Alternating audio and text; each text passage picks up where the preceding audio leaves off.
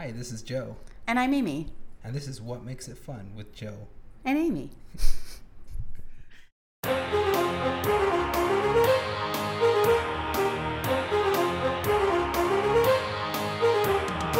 Hey guys, welcome to another episode of What Makes It Fun with Joe. And Amy.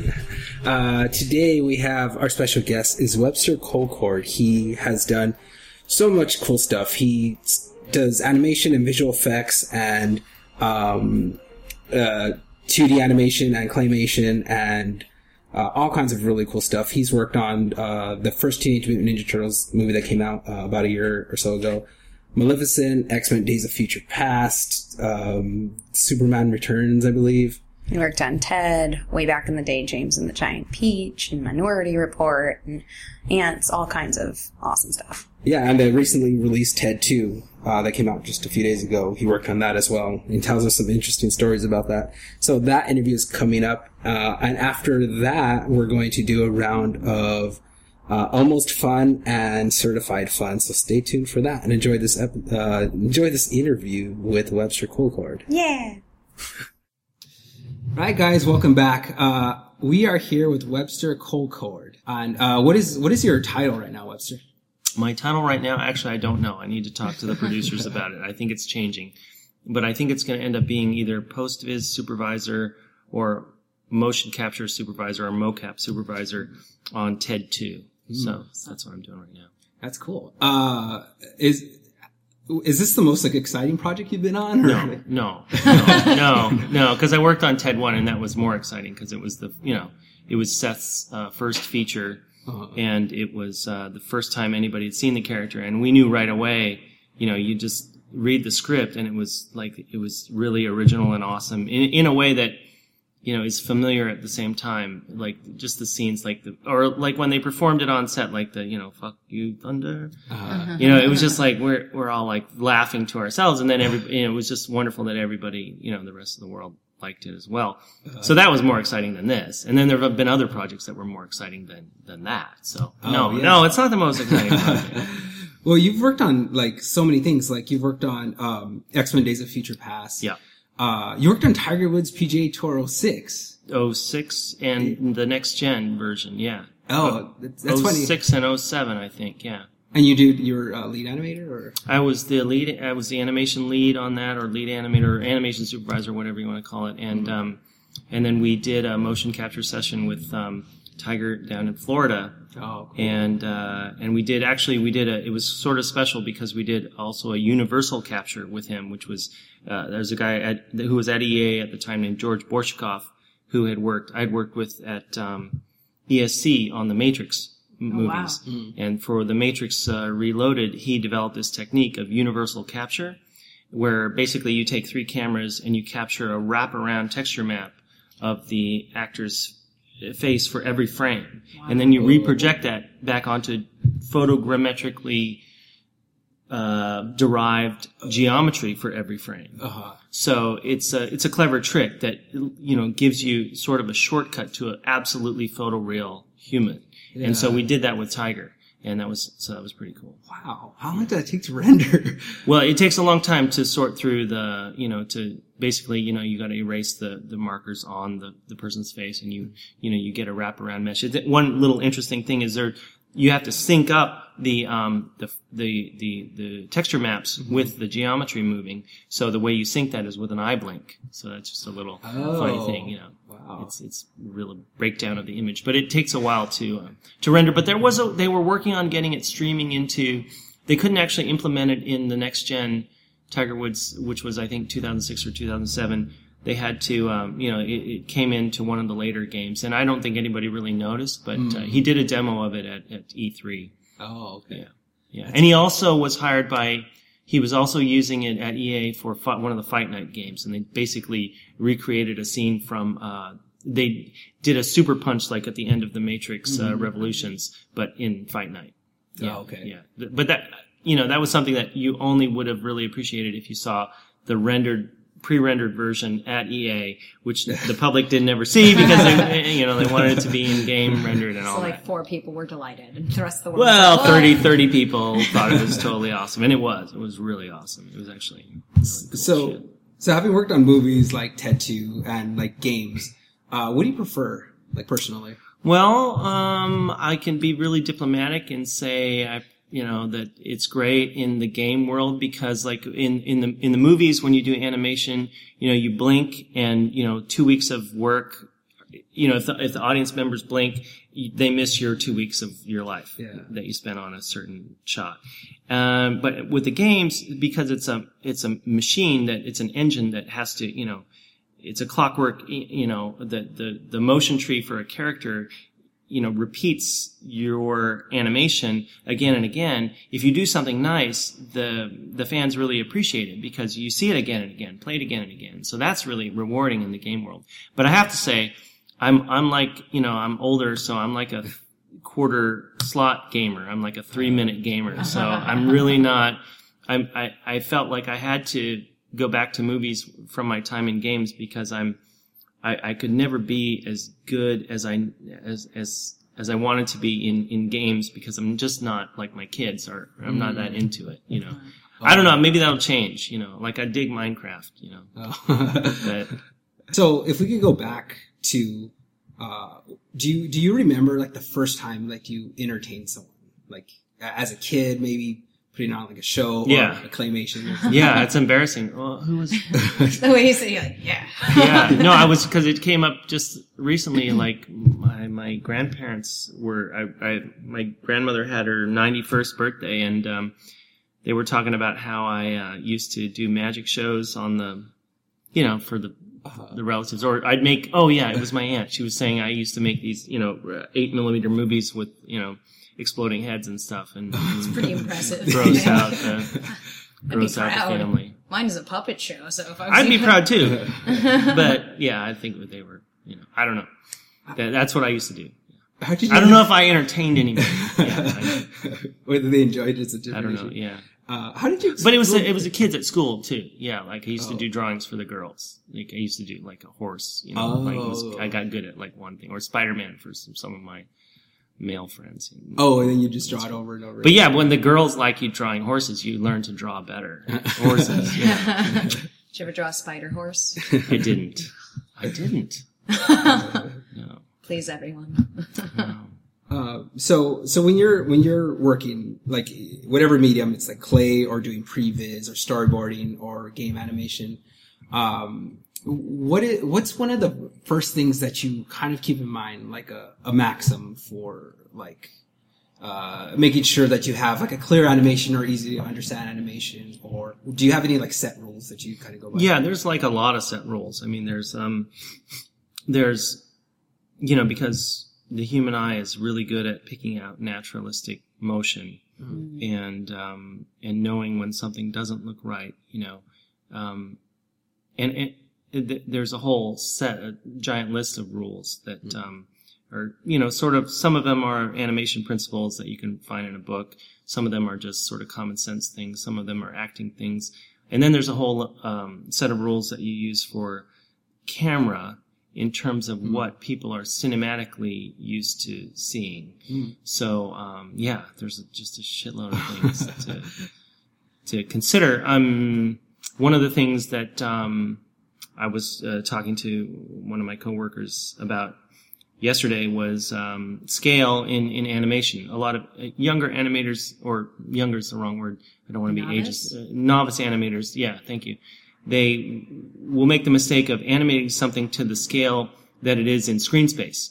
So if it's occupying a lot of screen space, they'll, because they're worried about it being jerky, or, they'll animate it as if it's a large object, moving across the screen. It'll look smooth and the acting may be somewhat correct, but in reality, if you were to shoot a small object up close, it would still be just as jerky.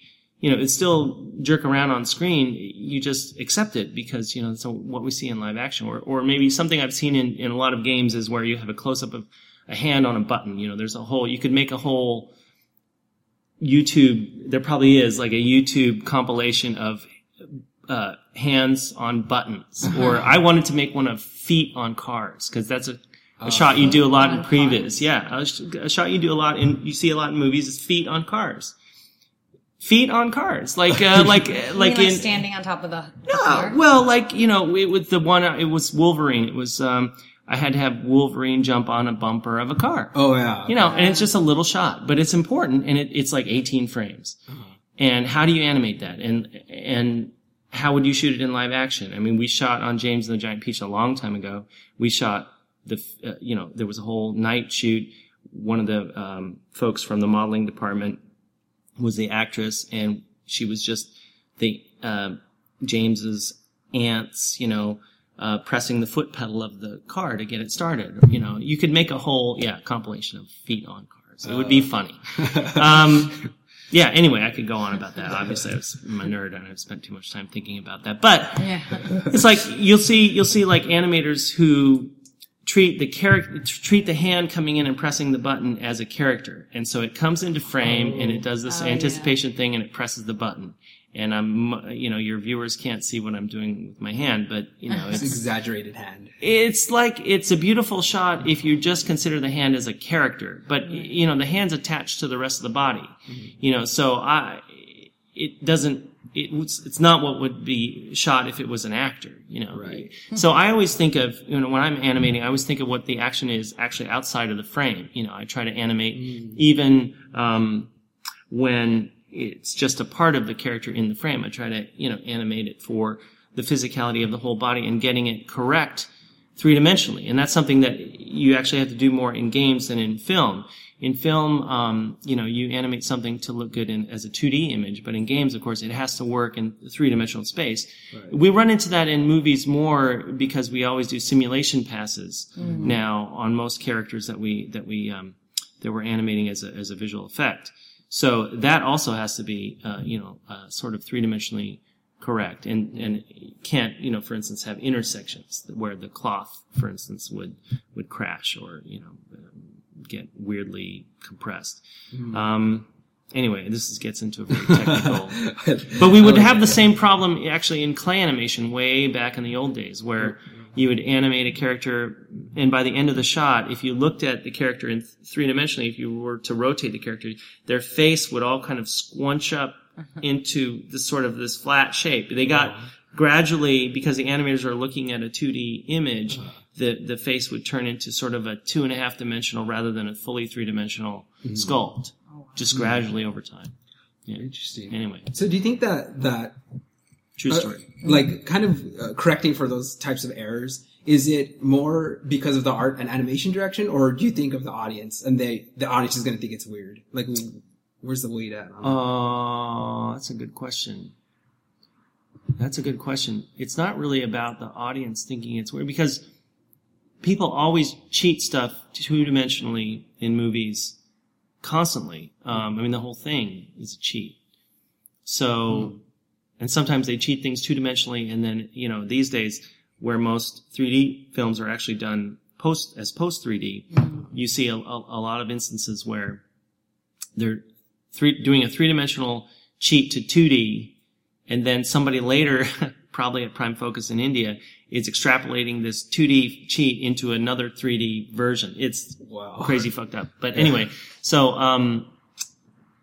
no, I don't think it's for the audience. It's because they wouldn't necessarily spot it. They know something subjectively was wrong, but you do it more for, if you have a good supervisor, they would catch you on it, or for yourself, you know that it's wrong, or for down the pipeline, literally down the render pipeline, you'll get caught by the visual effects. Like particle effects, or by the simulation guys, or by cloth. Or, in the case of a game, it will, there'll be an actual technical glitch because you didn't obey.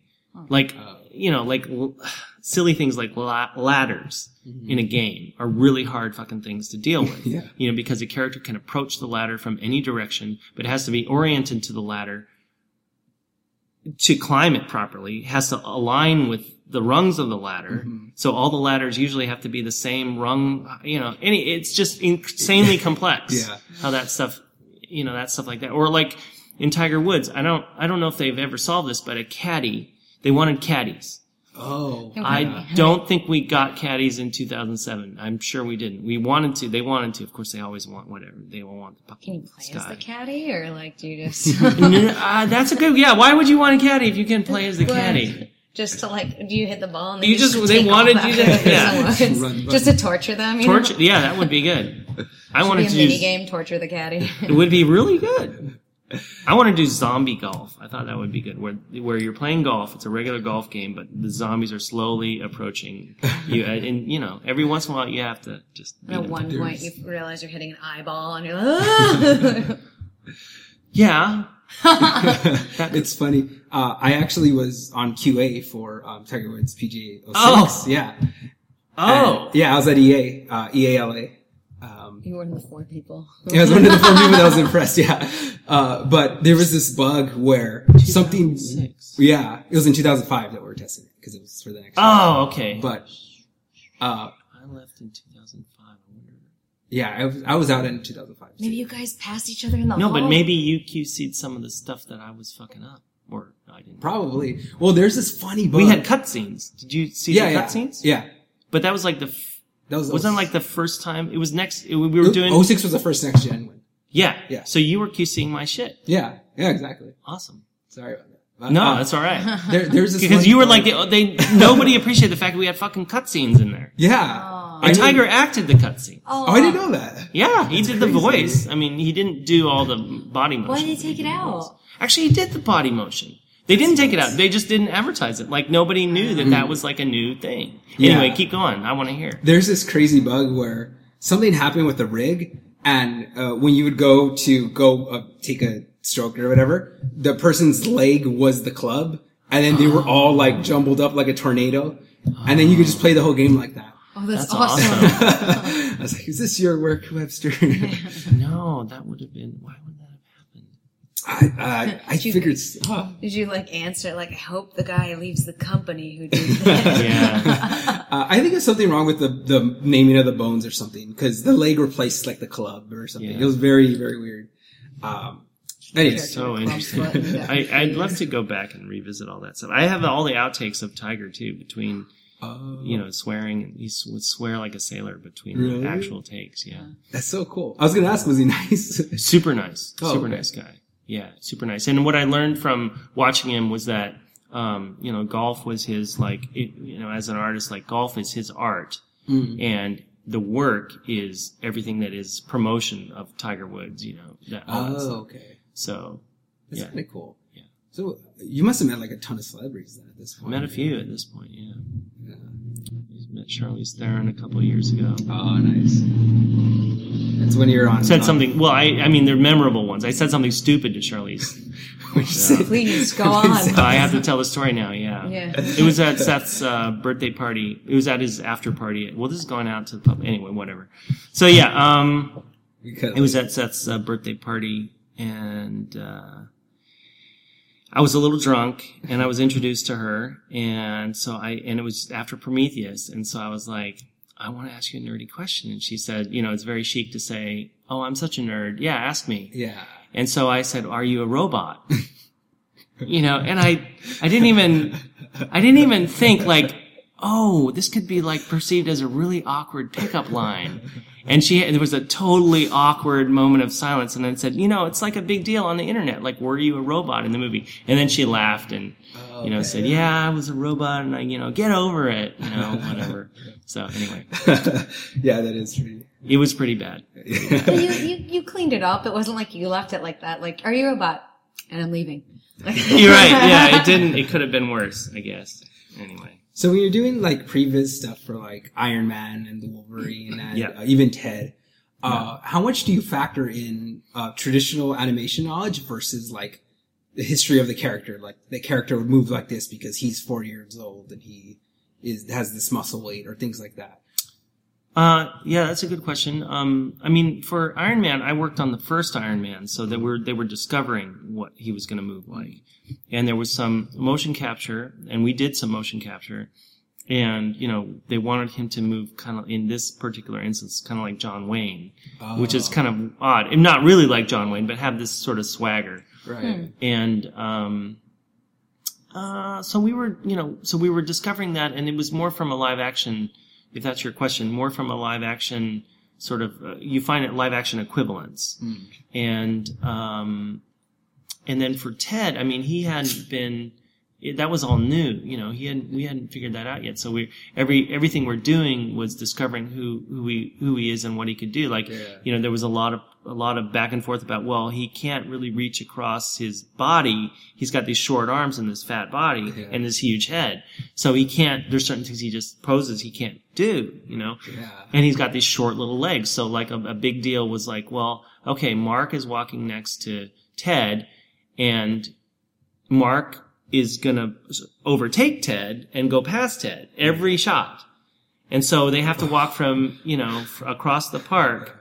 How do we do that in a way that makes sense, that where Ted doesn't have to suddenly run to catch up like a little kid would, the little kid would be walking and then run, catch up to the parent, and then run. So it basically was, well, in every shot, Ted starts a little ahead and falls a little behind, and then in the next shot we do the same, where he starts a little ahead and falls a little behind. Yeah, we just cheat it every shot, but you have to keep that in mind, because even with mocap, all of the mocap for Ted is scaled down by like half, because he's less than half the size of a human. Yeah. So he just does not move cover the same space.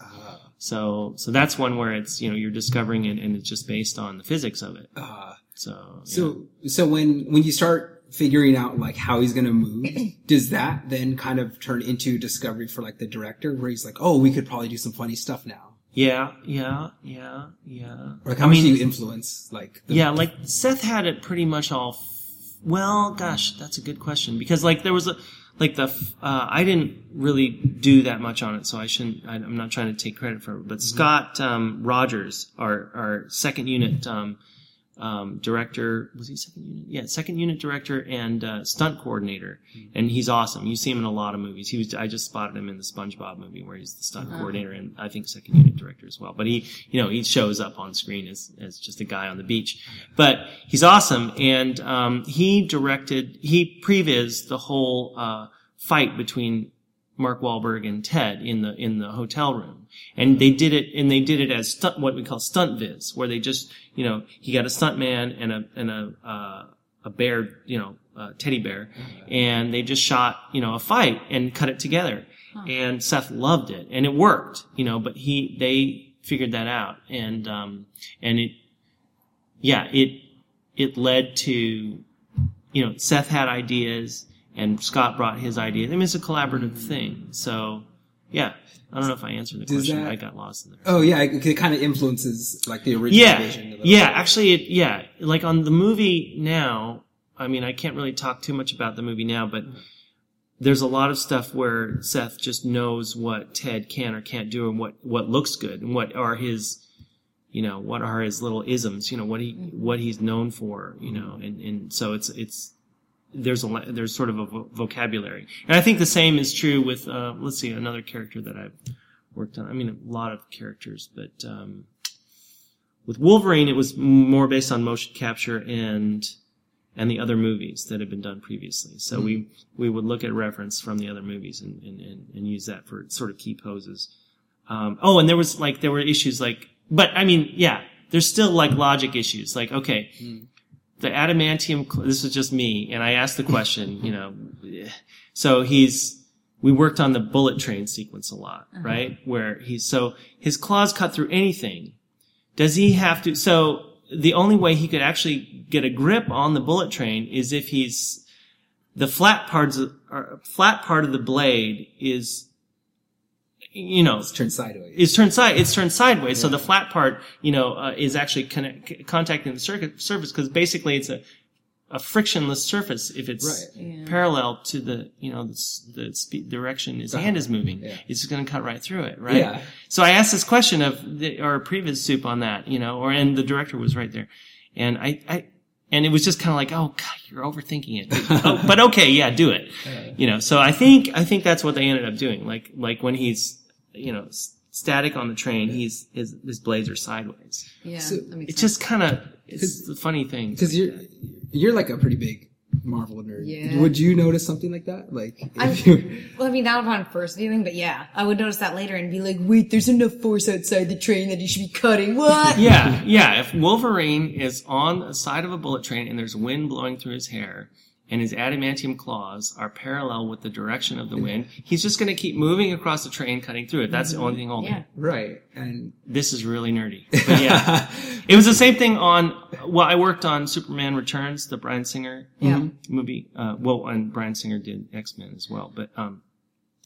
But and I worked on a couple of the pretty well-known shots, like the bullet hitting the eye shot. yeah. And a lot of people worked on that. And it was first, I think, dreamed up by a guy I met much later, a guy named, his name is Andre. And he was doing previs at a company called, Pixel Liberation Front, PLF. And I think he was the first one to visualize that bullet hitting the eye. And then at the orphanage, which is now closed up in San Francisco, we did the actual shot. And I animated the bullet along with it. It was a lot of people involved. But it raises the question, okay, so a bullet bounces off Superman's eye. So why the fuck does the hair able to, does his hair blow in the wind? Right? Right? If his eye, Well, maybe it has to be, the hair is just not made of bone. Like there's bone behind the eye, so maybe that's part of it. Or maybe What? I don't know. Bone? Because there's more, I don't know. Because maybe the hair is just I'd buy it if it was like the Hulk, where the Hulk that everybody hates, the Ang Lee Hulk. Oh, right, yeah. Right? Where the angrier he gets, a little more powerful, I guess. it's a defense mechanism. Yeah, the harder his skin is and the bigger he gets, know. Right. But, so if you're saying Superman's eye, because something is going to impact it, suddenly it's harder than his hair. But it's interesting because he's not. I don't know. It's just he does get affected by punches too. Yeah. You can punch him. That I could see. Even if Lois is you cat and pushes him, he'll still go, oh. He moves back. You could punch Superman and he'll fly, but a bullet hitting him, and he's not even but he knows, bracing himself. Wait, he knows the bullet's coming? I would assume. He must. He's faster than that thing, so maybe he did brace himself, and that's why he's just holding himself against the bullet. I'm not buying it. And it's a small with a high impact. I don't know. Oh, I'm gonna think about this all night. Yeah, and also the shot where he's faster than a speeding bullet. So it was we had to do the tracer bullets. Every third or fourth bullet was a tracer bullet. Mm-hmm. And there's smoke and there's shells falling and he has to see the bullet, and this was a big shot and we did. And, but in reality, it was totally ridiculously fake because the bullet would be traveling so fast that you would never see any shells get ejected from the gun or the smoke even. It would be there, but yeah. But it's pretty, to see the shells fall. Basically everything in the shot is moving at a different actual rate of speed. Right. Yeah. Anyway, it's interesting because you're balancing cheating along with human logic, how things would move. Yeah, it's all the time in movies and games. What is physically correct does not look, filmically interesting. Yeah. There's another way to say it that's cinematic. More cinematic. Thank you. Mm-hmm. Yes. Exactly. Yeah, what is physically correct is not cinematic. And likewise, in real life, you'll be walking when I worked at EA, I was walking down the street with a bunch of really smart guys, and we were looking at the shadows on the street, and it's look at that. If I put that, if you show that to me as a render, I'd say that was fake. Just shadows of trees. Yeah. I used to do that a lot with, cause I started out in art, doing art and things like that for games and stuff. And we would look out into the ocean and we'd be the specular on that water is way too high. Exactly. Yeah. Isn't that funny? Yeah. That happens all the time now. God, that is totally fake looking. Yeah. Reality is fake. Reality is so not cinematic or... So, I was going to say, so how did you break into the industry? Because so many people want to do this. Yeah, it's weird. Cool. Yeah. It's weird to me now. I meet people who are just starting out and, it's weird. Yeah. Cause I've been doing it for forever. It's crazy. But, I was 18 and, I actually didn't go to school for it and I'm not proud of that, but, I was going to go to, the big animation schools of the time, CalArts or NYU Film School. I wanted to go, and I applied to some of them, and it got rejected, but whatever. So I in my hometown, actually, I worked, up in Oregon, I worked as an intern in high school for some guys who then went up to Portland, Oregon. And in Portland, Oregon, there was one studio, and it was the Vinton studio. It was the Will Vinton Productions, and they did claymation. And they were actually a big deal at that time, a big, big deal. And they were expanding, and I did an audition sculpture for them, and I was like their youngest employee of the time. Wow. And for a while. And the other guy who came in just after me, who was younger, is still there, Kyle Bell. But yeah, so the first thing I worked on as a professional was, at that professional level, I wouldn't say I was a professional yet, was the Claymation Christmas special in 87. And then it was like Michael Jackson's Moonwalker after that, and a bunch of commercials. And, Is that the game, Moonwalker? No, the feature. Oh. No, Michael Jackson's feature. And then we did a few projects with Michael Jackson. They had done some work on Captain EO, the Disney. Right? They'd done a little bit of work on Captain EO. So some of that stuff was around. And then we did a big segment for Michael Jackson's Moonwalker feature called Speed Demon, which is kind of a bad thing that we did. It's not very good, but it's, it's Michael Jackson, so it's classic now. Yeah. And then, and then he wanted to be a California Raisin. And we did a Michael Jackson Raisin thing. Oh, that's cool. Yeah. I didn't know that. When you were starting out, what were your inspirations to get you into this field? Well, it's kind of typical, especially of people who do stop motion animation. It was like, King Kong and Ray Harryhausen's movies, Seventh Voyage of Sinbad.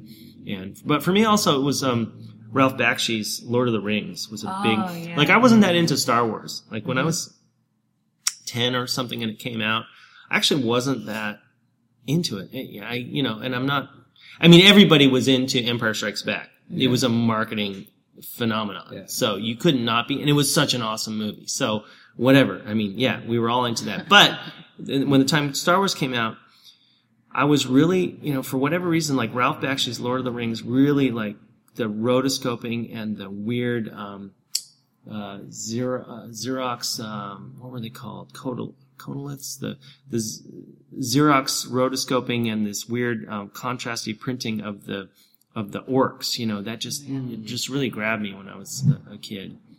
And, that's the technique that they use in the Jungle Book, where they kind of just go straight from paper. They miss inking, sort of, and they just. Well, that's what Disney implemented on, I think, 101,001 Dalmatians. 101,000. Yeah, that'll be the. They developed their Xerox process, and where you can see some of the working lines of the animator. But no, the rotoscoping thing was where it's an old film technique used way back on Gulliver's Travels by the Fleischers.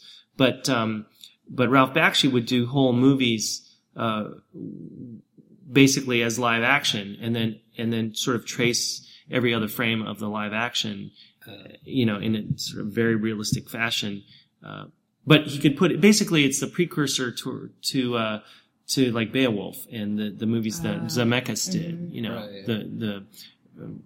where Bakshi wasn't limited to what the sets could be, because he could take the rotoscope live action and put it into any environment he wanted to, or have the, have the action be really outlandish without having to worry about the budget, because it was all virtual. Right. Yeah. That's crazy. So once you had started, you got your first job. That was kind of it. You just had your foot in the door, and you were just in it. That was really, kind of it. No breaks. Yeah, that was a big deal. Yeah, that was really college for me, and it was I was 18 and I was there straight on through for about 3 or 4 years, and then there were 3 or 4 years where I was freelance, and then it was 10 years in Portland, and those were really formative years, and it was all just, at that time, it was a big start. Yeah, it was like it was actually coming in at kind of a high level in a way. I mean, I was we were just pushing clay, and I was an assistant animator, but it was kind of high profile projects right from the start, and it's kind of been steady. Like I haven't really had like I've been a supervisor on certain projects. Like I was a supervisor on The Host, the Korean feature with the creature. Yeah. And so that was a big career highlight. But then I kind of go back to just being a worker bee on Previs as well. Mm-hmm. So it's all kind of at the same level throughout the career artistically, in a way. And that's good. Yeah. Because the problem with being a supervisor, being in a management position is you're taken away from the stuff you like to do, that you're good at. I've kind of noticed that too. The last project I was on, I was the game director after being a designer for a long time. Yeah.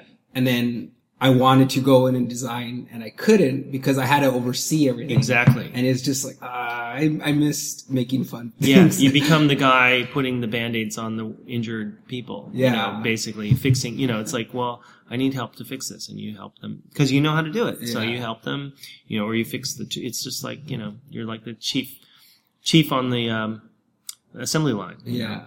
You know how to fix it, you know how to get the machine working, and you're that guy, but you don't get to make the widget, you don't get to make it yourself. So it's a bummer. And my favorite part about just being in there and making it is that I actually get to craft the final experience that the user is going to have. It's a big deal. Yeah. I think for me, that's the biggest reason. Like, what's the biggest reason for you to kind of do what you do? Is it like reaction from the audience, or just satisfaction and really good, job done? Or? Yeah, I mean, it used to be like when I did films for the Sick and Twisted Festival of Animation back in after Vinton's, I was for a number of years I did films for them, and that led to some commercial work actually for Converse. But that was one where I would go to the film shows, and really that was all about the audience reaction, and when there was a big reaction. So that was so at that point I was that way. But like last year I got to work on 2013 actually, 2 years ago, I did a music video, and it was probably the most creatively, artistically fulfilling project I've worked on for like 10 years, right? So, and it was for this band called Beats Antique. Oh yeah, I love them. Yeah, and they did a whole concert where it was a projection mapped concert, and every song. Well, they've been touring around with it, and they're still touring with it, but it's a sort of in a different permutation now. Interesting. But they wanted to do a different artist and a different visual theme for each song, and a different sort of visual artist. Or different animator, or a different technique for each song. And they wanted it also, hopefully, to be a standalone music video. And mine was pretty much the only standalone music video. And it was a song that was, had Les Claypool as the guest, vocalist and guitarist from Primus. Yeah. And that was one where I was just locked into a little space about 10 by 20. At Shadow Machine, the stop motion studio, and they lent me a space, and I just shot there on my own. And it really wasn't about the feedback from an audience. It was about what I thought was going to be neat. I mean, knowing that they would like it, or knowing there were certain things, but also you try to, some things you slip in there to speak to your friends who are fans, like I slipped in a bunch of stuff that was a reference to an old movie called From Beyond. And so I knew that people who knew that would dig that. And then also I was showing stuff to my son, who at the time was 4 or 3, and he would look at the cut every day after I got back from, and so it was sort of a thing for him, like, look what Avery, look what I just shot, so it's I think the audience has gotten smaller for me, yeah, it's for me, and it's for people who are my friends, Yeah. I kind of like doing that. Like when I design, I think of like a specific person. Yeah. Like my brother would love this game. I'm going to totally impress him with this game. I think of my buddy Warren Pruitt. I got to give him a shout out. He used to be in a band called Blackjack, the punk rock band in Portland, Oregon. And worshipped him when he was in that band. I wouldn't tell him that, but like, well, he knows, but like, when he was the lead singer in that band, I was like, wow, I'm such a fan, but you try to be cool and play it, right? Yeah.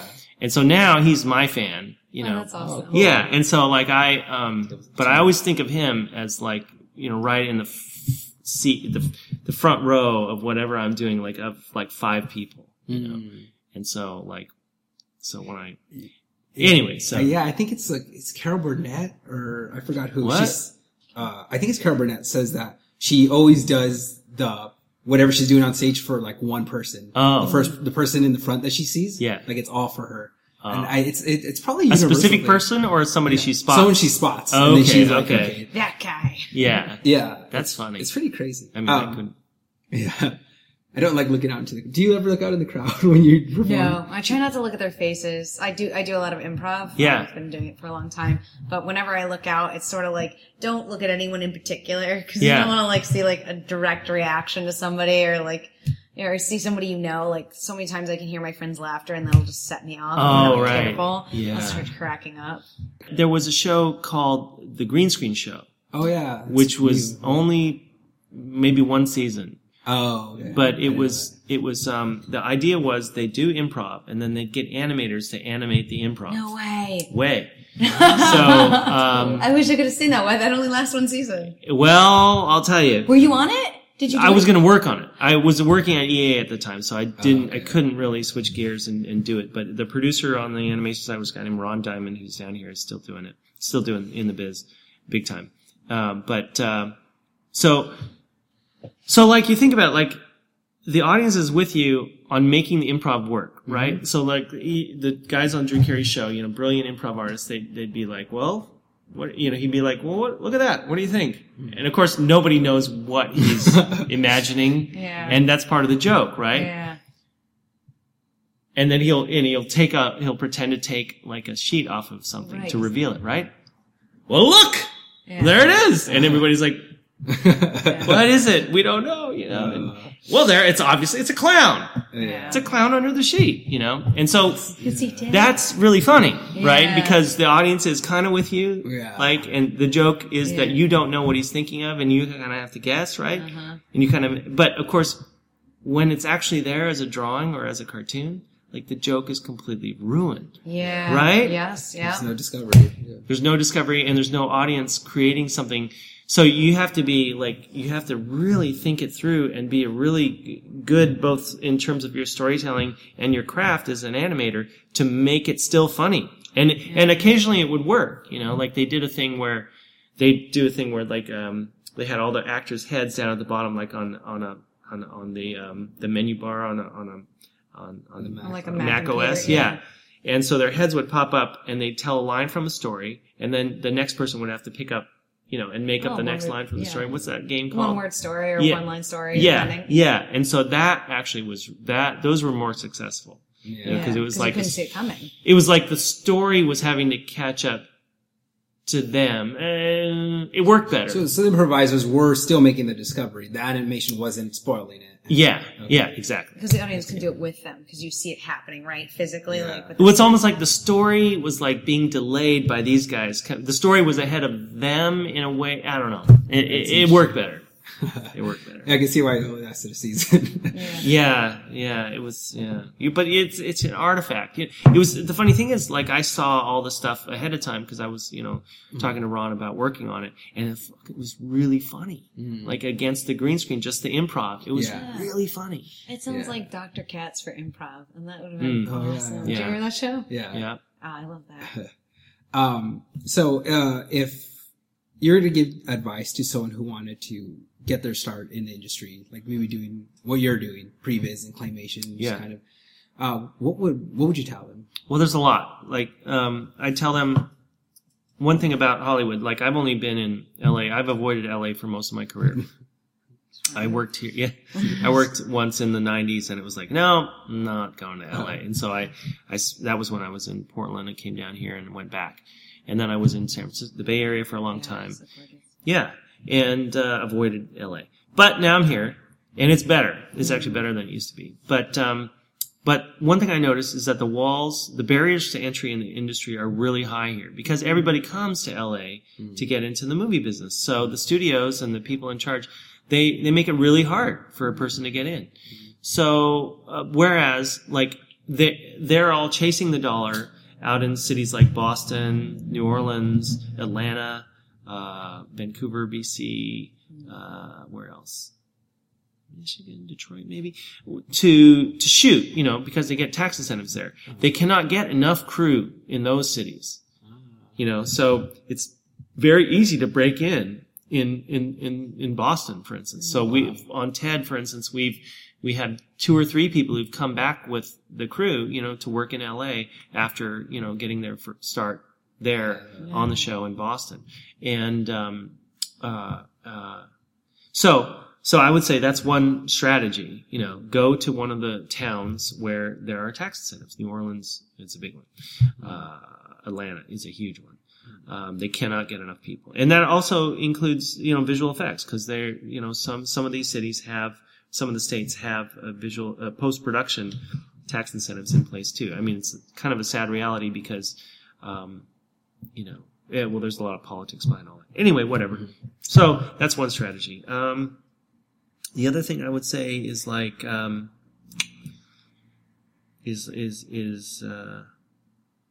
I'm dealing with this all the time.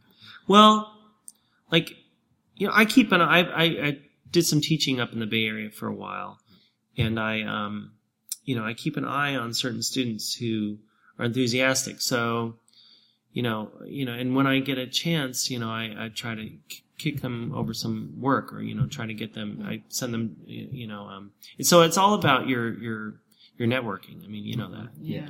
And it's also about, you know, having real enthusiasm and skill. So, yeah. So what do you think about, like, the education system? Like, a lot of people that I know, because I mentor a lot, and I also teach, and a lot of them don't want to go through the full program because a lot of times they just tack on classes that aren't related to what you want to do. Mm-hmm. And I kind of know that you just need to start working in the industry, and then you'll keep working there and you build connections and things like that. Yeah. What do you think about, like, apprenticeships? Like, those were things of the past, right? Like, there used to be apprenticeships and not anymore? Apprenticeships, I don't know. Internships that are like apprenticeships happen all the time. And, you know, especially in the live action side, they really, you know, I mean, it's kind of horrible what they do to the interns, but it's a good entry way. You know, they want interns. There's actually a lawsuit with Marvel over interns in New York. Just leaving? Like. Yeah, they were, I don't know, it's in the news. Wow. But, you know, it's an opportunity. I mean, it's, you know, productions, they want interns because they're inexpensive and they're willing to do most anything. So, and as a matter of fact, when I was at EA, you'd find the intern from Tiger Woods 2004, I can almost remember his name, was now the guy in charge of a certain aspect of the game because he was the only one still there. The rest of the team, they had a big turnover at the time, and the rest of the team would be gone, and so, who had been the intern, like I said, like on 4 releases ago, was now the guy you had to go to figure out how something worked. Yeah, so it's why I'm always nice to everyone, like, because there'll be producers the next day, and you're like, okay, one last question. Yeah. You know? Yeah. Do you kind of feel that, like, a lot of these cool things that you do come upon, they're not because of, like, some new technology that was introduced, but just kind of a way of revisiting techniques that have been around forever? Well, I mean, like, people are always, you know, talking about wanting originality, but really Hollywood doesn't run on originality. It's the same thing in a different, you know, repackaged. Repackaged. And so, you know, really original ideas, you know, usually fail and then are just rediscovered years and years later, you know, as being ahead of their time, hopefully. But, so, I mean, like, the stuff that kind of works is stuff that, like, harkens back to old ideas. Like, I mean, one of the reasons The Hobbit, you know, The Lord of the Rings works is the core idea is really intriguing. It works better than, like, the Chronicles of Narnia, you know, because at its core, I mean, it's the hero's journey. It's a certain I can't really, other people have been able to break it down. It's a hero's journey, but it's the idea of power corrupting is something that recurs in it constantly. And so, it's this old hook that gets you in. And for me, like, the Guardians of the Galaxy head is like the old H.P. Lovecraft hook, where it's like, if it's, was it Isaac who was the one who said, any technology sufficiently advanced will seem like magic? Oh, I like that. Yeah, who was that? Was heard that it was either Isaac Asimov, Robert Heinlein, or Arthur C. Clarke. It was probably Arthur C. Clarke. Anyway, so and that's also an idea from H.P. Lovecraft in a way, a similar idea where, it's not that it's not that it's supernatural, it's just very alien to us, And there's another idea where and actually I got introduced to this from a very odd angle, but like our idea of morality. Are we high? Because this is like a conversation for like being high. Our idea of morality, like, commonly held human morality is just an evolutionary trait that our species has adopted because it helps us survive as a species. Mm-hmm. But other species or other creatures from another planet may regard our morality as evil or have a different morality that works for them that we regard as evil, right? So, anyway, just that shot in Guardians of the Galaxy reminded me of all those things, Oh man, you blew my mind. Sorry. God, that was it. I want to thank you, Webster, for taking time out of your very busy... All right. That guy is so awesome. He was really cool. I love Webster Colcord. Yeah. He was really fun.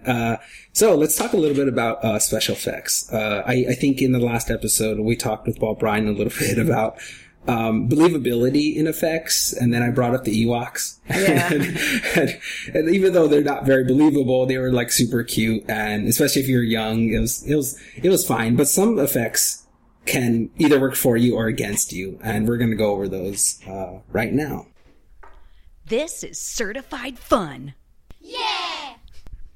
So, the certified fun for this week for me is, there's so much stuff to choose from, but I'm going with the Planet of the Apes that came out in, I believe, 2010? You're talking about Tim Burton? No. I was like, vehemently disagree. No, it was, oh, you mean like, was it Rise of the Planet of the Apes? Rise of the Planet of the Apes, yeah. Oh, I love that one. Yeah, and the thing that really sold it to me was, like everything was really well done. His animation, like his body had such good weight to it. You're talking about Caesar. Yeah. But the thing for me was his eyes. Like his eyes were so well animated, and they told the story of what he was thinking, like all the time. And it's much more powerful when you can get a message over to a user or an audience without explicitly telling them what you're trying to do. You're letting them discover it on their own. And when you're reading Caesar's eyes, you know you discover for yourself what he's thinking. And it's so much more powerful and more deep that way, because you know it's coming from an emotional place, rather than, I'm really angry at you. But when you see someone like seething and they don't say anything, you could tell they're angry at you. And it's just much more powerful that way. And I thought the way they were so well done, the way specifically his eyes were animated and how they told the story, I thought was that's how special effects should be done. They should be done especially in this case, for more realism. And it was very realistic about how his eyes reacted to the things that are happening around him. You know, that's like a sign of a really good story when you can show it instead of telling it. So, like you said, he's having emotions because you can see it in his eyes. Yeah. And I also think it's really poignant for that particular movie because in Planet of the Apes, he's called Bright Eyes. You know, in the original one, he's Bright Eyes through most of the movie. So, I didn't know that. Yeah, I think they have a reference to that in the movie. The mother's name is did she Cornelia? Or did they call her Bright Eyes? It's something like that, but it's a reference to the old movie. If you watch that movie after having watched the Charlton Heston one, it's so good. There's so many amazing references in it. I did like the when the first time he talks. So that's my favorite scene. Oh yeah. Yeah. One of my favorite is God, what's this? Is Draco Malfoy? He plays the guard or whatever, and he has the moment where he goes, "It's a madhouse, a madhouse," which is a direct steal from Charlton Heston in the original movie, which is one of my favorite movie lines in movie history. So I was really happy it was there. I think in comedy they call that a callback. Maybe. I'm not sure. I'll have to look that up. I love that's that'll be in the comedy episode. I love like breaking down comedy as well. You have a certified fun, Amy? So my certified fun comes from Leica Stop Motion Animation Studios, and it's Coraline, which came out in February 2009. It went over extremely well, won a bunch of awards. And it's based off of Neil Gaiman's 2002 novel with the same name. And you just watch the movie and it's so beautifully done. Like, the world is interesting and magical. The designs are really beautiful as well. And so, extreme too. They're just like, really big chested or like really skinny legs. And Coraline's life is so normal and so natural. And then it's such a great flip when she goes into this creative and beautiful world. And I just thought the storytelling was done really well. There was a lot of showing and not telling in that too. And you watch it multiple times and you pick up on more things. There's a lot of more subtle giveaways for the ending. And it's just like a really beautifully told story through stop motion animation. I love that. Do you think they could have told the same story with live action, or would it have been the same? Well, they probably could have. Potentially. I've read Neil Gaiman's book also. And obviously it tells the same story pretty well, but there's just something so beautifully fantastical about the way that they did tell it using the stop motion animation. Right. I don't know. I wonder if I think the button thing reads really well, and the transformation of the mother reads really well through stop motion animation. And in real life, you could do it with CGI, but I think they chose the correct medium. Yeah. I like we had an interview with Rich Fogel that's coming up, but I remember he said that, if you're doing an animation, take advantage of that medium. Yeah. Like, why have talking heads, just sitting around talking if it's animated when you could do all kinds of like crazy stuff with that medium. So, I do think that stop motion was really cool because it's kind of realistic, but also not. So it's very surreal. And I think that it serves the story really well for that. Yeah, I think so too. All right. So now for the opposite spectrum. End of the praise. This is fun. Almost. All right. So almost fun. For those of you that don't know, this is where we look at a product related to the topic of the podcast. Something that was well done, but there's a couple of things they could have changed about it that would have made them certified fun. That would have made them really well. Would have made them awesome. So for this episode, my almost fun is Dwayne "The Rock" Johnson in The Scorpion King. Are your almost funs always going to be about wrestling? They'll always be related, I promise. So this was, I think it was The Mummy 2, I believe, The Scorpion King. Oh, God, yeah. But, yeah, I don't even have to explain it. No, it was... The Rock looked like, or the Scorpion King looked like, when he finally, at the end of the movie, he's full scorpion, half guy mode. He just looks like a PS2 character. He doesn't look realistic at all. And the movie kind of builds up to that moment, and because he doesn't look real and he doesn't look threatening, and in fact he looks kind of funny, it just destroys the scene, and it destroys the ending. Because it wasn't believable. It wasn't realistic. It wasn't well done. And that movie could have been really, really good, if it wasn't for those special effects falling flat on their face. And I'm sure there's budget issues, or there's art issues, or whatever the issues were. They probably it would have served them better if they had done more of a live action, first Jurassic Park thing where you have real animatronics in there or something. That would have looked better than the very weird, plastic looking Dwayne Johnson. So that's my almost fun. My almost fun comes from Leica, Stop Motion Animation Studios, exact same studio that made Coraline. And this is for Box Trolls, which came out of September of last year. And that's based also on a novel called Alan Snow's Here Be Monsters.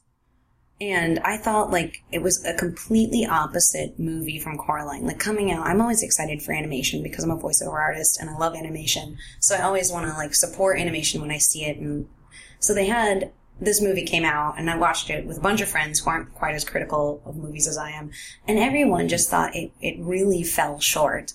Like, the designs are really ugly and confusing also. Like, and so is the world. The world's unbelievable and confusing. And some of the voices cast were, I remember the daughter was, like, so older sounding. I think she was supposed to be a kid, but, like, the voiceover artist, and maybe this was a directorial choice as well, didn't want her to sound like a child. So she just, like, walking in like, Dad, what's going on? She was like, I thought the characters were unrelatable and the jokes were cheap, and it was just uninteresting overall. And I thought it had a lot of potential because there are a lot of good voiceover artists on it. It has an interesting idea, like this boy is raised in a world of like monsters and has to try and sort of understand the world above. But I think they just maybe got like a little desperate during the creation of it and were like, bigger, better, let's create big, huge robots and whatnot to get attention. And it was compared to Coraline, which was like a really personal, heartfelt story, and then this, which just was fantastical and unrelatable. I think they dropped the ball between 2009 and 2014. What do you think would have improved the movie? I think I really feel like they could have done something different with the designs. I think they wanted them to look like ugly trolls. Right. Which is fine, but they were just so... You couldn't relate to that design at all. And the characters, even the humans, were not attractively designed. So you didn't relate to anybody in it. And I felt if it was a more personal story, because there's a relationship between the daughter and her father. And it's barely there. Like, you get the feeling that she wants his attention and his love, but, like, that story is way more interesting than, like, let's hunt down these trolls and, I want to take over the city. I need this hat. It's so much more interesting to be like, well, what about this poor little girl who wants the attention of a father who is focused on work? Right. That story, to me, and if you put fantastical elements in it, is so much better done. And that's kind of like what Coraline did. Because there's it's about her and her relationship with her mother. Right. And then there's fantastical elements like this. Every kid has that feeling of, I moved to not every kid, but like kids have that feeling, I moved to a new town, I have no friends, people are weird here. Yeah. And Coraline goes through that, and she's trying to relate to her family, who dad's focused on work, mom's like been in an accident, she's not like no one's paying attention. Yeah. And all she wants is her mother's love, and she goes to another world where that's all she gets, and she realizes that she needs more than just the superficial stuff that comes from the other mother. Right. Yeah, it's funny because in improv, that really is kind of the key to having great scenes is relationships, because only so many times can you be like, well, we need to raise money for the farm, and how are we going to blah, blah, blah. But really nobody cares about the story of it. Improv is so weird like that. Like, it's never about plot. If it is, you're doing it wrong, and it's not interesting. Whereas in the story, it is about the plot. And that is fun, almost. All right. I feel like I'm whistling a lot. Do you hear that? I probably need a pop filter. That's how I should do this. Whistling. Yeah, I need a pop filter. That's a problem. Do you have it? It's on my mic stand. Why are we recording this? What should we done? That's fun, almost. All right. Thank you guys so much for listening. And always, we're at whatmakesitfun.com. Check us out on our Patreon page at patreon.com/whatmakesitfun. You could be our first patronizer. Is that what that's called? Yeah, I'm assuming. I mean, that'd be it. You are available at... you can find my website at ameliaclover.com, and then you can find me on almost any other social media as Amelia Clover VO. All right, thank you guys so much for listening. This is Joe Mars for Amelia Clover saying have fun.